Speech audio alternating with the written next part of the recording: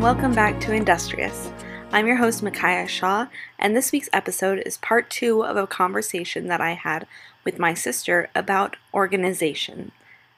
If you haven't already had a chance to listen to that episode, check it out before giving this one a listen. Anyways, enjoy! Okay, and we're back! Oh no. I'm wondering how difficult it will be to tell our voices apart, because we've heard we have very similar voices. You are just talking to yourself. I know. That's all. This is just my stream of conscious. Podcasting by herself got boring, so she invited herself. I'm pretending to be Abby, talking to myself. That would be interesting. I talk over you just to make sure they know there's another person. That I am actually talking to someone. That's very nice. It's to validate you, which is why I run over you. Tell them, Z. Exactly. Yes, we definitely have talked to our brother over the phone pretending to be each other because he couldn't really tell. He cannot tell us. It's very entertaining.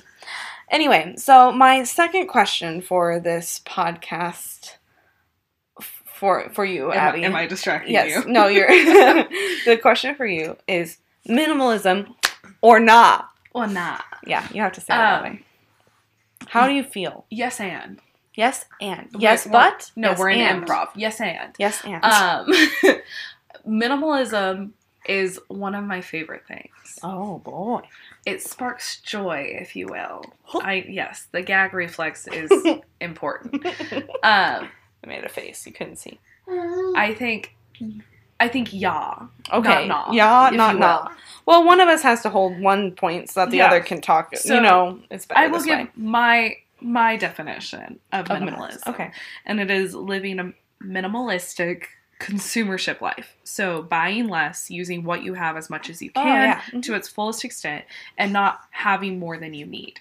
Okay. And what you have needs to be something that holds value. So I've talked to friends. Has a job or something. Yeah. Or just has value. So if you're someone who's really into reading books, have as many books as you want. Right.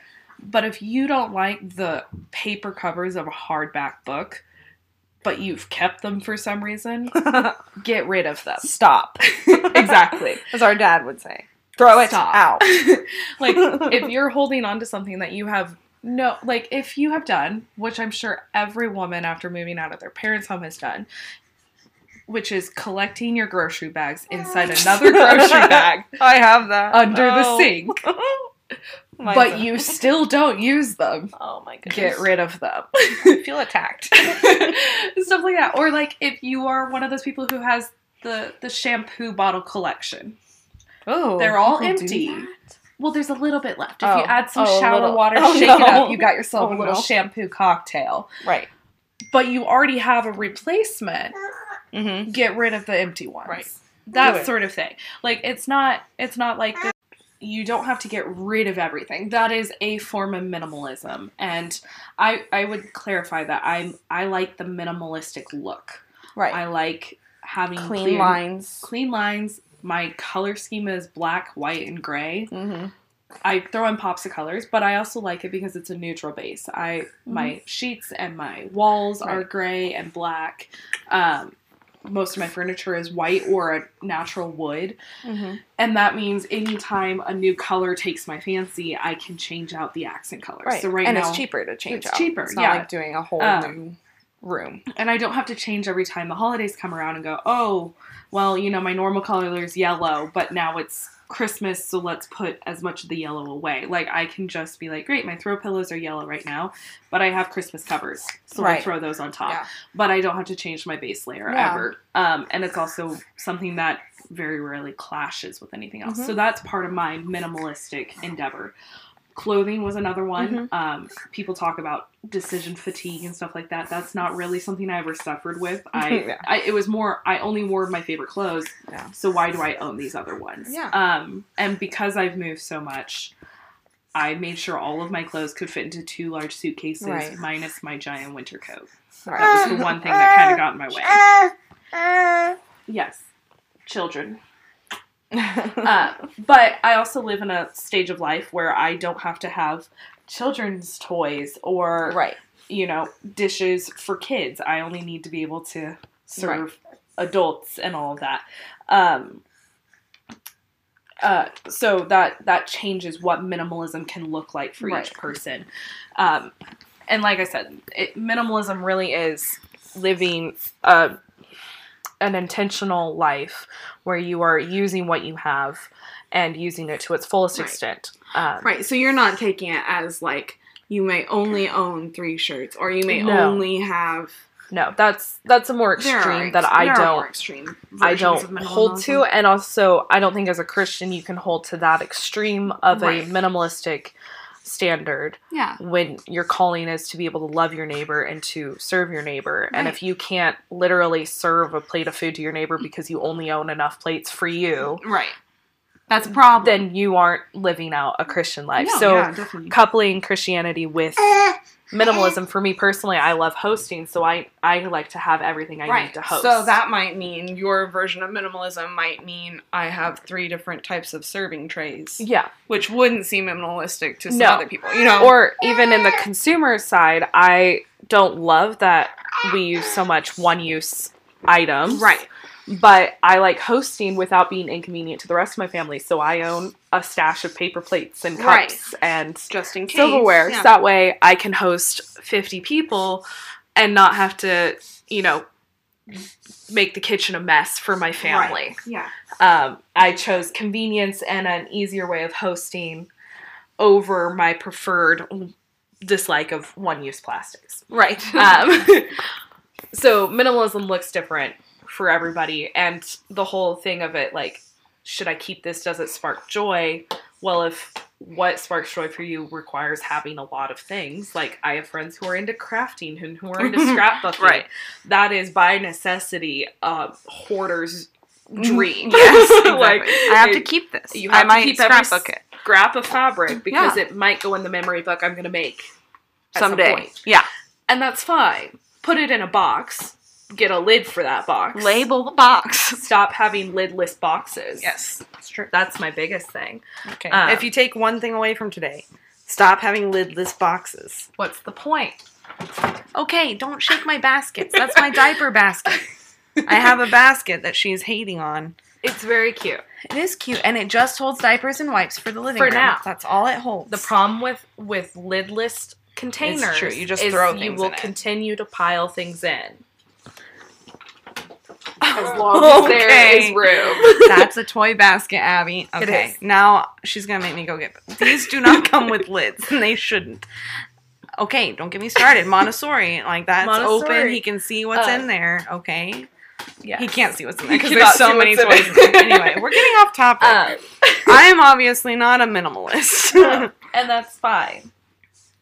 That really is fine. Yeah. Like, I don't feel different for everybody. And there are definitely things about, like, minimalistic things that I like. I don't like to have things lying around that I don't use. Yeah. But it's very easy for things to pile up that I do not use anymore. So it has to be like a constant turnover. From the consumerism side, you are secondhand. You like getting secondhand. I do love all the time. Thrifting. Which is great. And I like that. Like I don't get secondhand as well. I like my convenience of Amazon. Right. It's really nice. It ships to my door in 2 days. Yeah. But if you are someone who likes to buy things and likes to have a lot of little things, secondhand is the way to go. Yeah, for me, I definitely have expanded into decor items that I haven't done before because we were in a little apartment. There wasn't a lot to decorate. Yeah. And being in a house now that we can decorate and, I can change up how I want something to look more regularly. A lot of walls. I have a lot of walls to decorate. And actually, I haven't decorated many of them. So there's room for improvement here. Yeah. So I like to thrift for those sorts of things. And also just finding things that are more convenient or that are more useful than things that I have used previously. So like over here, I've got this blanket ladder that I used to use in our apartment. I always had our blankets hanging on this blanket ladder. Yeah. But right now it just does not have a spot. It's not in use. I'm going to sell it. It's waiting to be sold. And so now I have my blankets in a basket, and that's just what I like the look of better now, and it just is more convenient now. It works for this setup. Yeah, it works for this space. So things do rotate pretty regularly, and it's hard to keep on top of because I've got kind of a corner of things that I need to sell, so it's hard to keep on top of like things that are rotating. But it is nice to just hold things a little loosely about like and that's what's something working like, and what's not. If you're someone who's style changes semi-frequently. Like, not your base, but your aesthetic of how to set things up. Mm-hmm. You need to kind of start learning your own areas, secondhand shops, and how to do that sustainably, because it gets expensive if your style changes constantly. So selling what you're not using is really smart, or else all of a sudden you're going to be, it's easy to in the red. it's easy to rack up $100 of debt on decor. It's true. It's not good. One of the benefits of my job is I get given a lot of things from the people I work for, and so sometimes I get art pieces that they're getting rid of, or scrap wood for random projects I have. I also work in theater, so I get given a lot of stuff for props and costuming, and so we've been able to do a really sustainable secondhand haul of a lot of our I don't think we've ever bought brand new any of our props.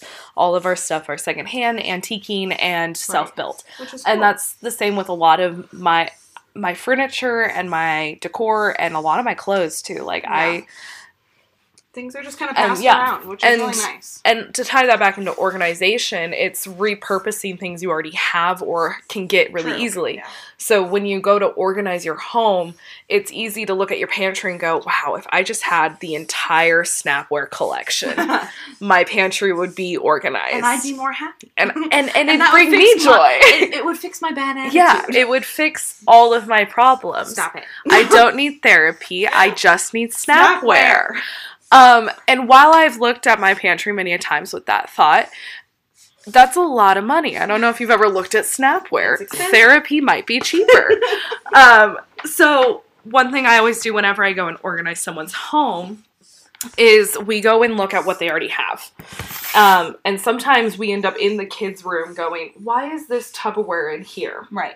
And it's because one time your kid was going through your Tupperware cabinet and took it to their room. Right. And now you think, I need to go buy more Tupperware, but in reality, you just need to go hunting around your home. Or if you're my mother-in-law, you've sent leftovers home with your children every Sunday, and they're hoarding your Tupperware. So you need to go to your children's homes Give me my Tupperware. So a lot of the I've cleared out her Tupperware recently, I will say. A lot of the times when you start to organize a space and you want to consolidate and make it better, go and look for the things you already have around your home to do that. Don't go and buy things yet.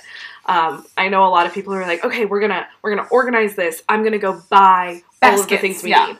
And I'm like, but we don't know what we need yet. We need to look at our space. We need to look at what we already have. We need to look at, should we really be putting every roll of toilet paper in this cabinet? Right. Or should it go in the garage? Right. Like, is this actually the best place for this to go? Yeah. And then be willing to change it. Yeah. Hold things loosely. Yes. You make things useful and hold them loosely. Hold them very loosely. That's a tongue tie. One other thing is something our mom always said to us, and I don't know if it stuck with you as much as it has had to stick with me due to my line of work, which is everything has a place and every place has a thing. That's true. And that's something that I use both in my organizational and cleaning life, but also as a stage manager who has to organize, schedule, props, lines, places, people, everything. And all of my theater kids and adults have heard me say many times, every place has a thing and everything has a place. Mm-hmm. Everything in your home belongs somewhere. Right.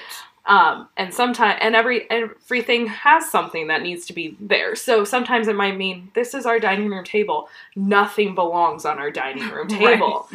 That's a pretty clear, it means go grab your laundry basket, throw everything into it, and start putting those things away. Right, yeah. Go put them and then other times it's like, why is this shelf empty? It's supposed to have something here, which means either the kids have left the toys on the floor, you haven't restocked something that should be restocked, or someone took something that wasn't supposed to leave. Right.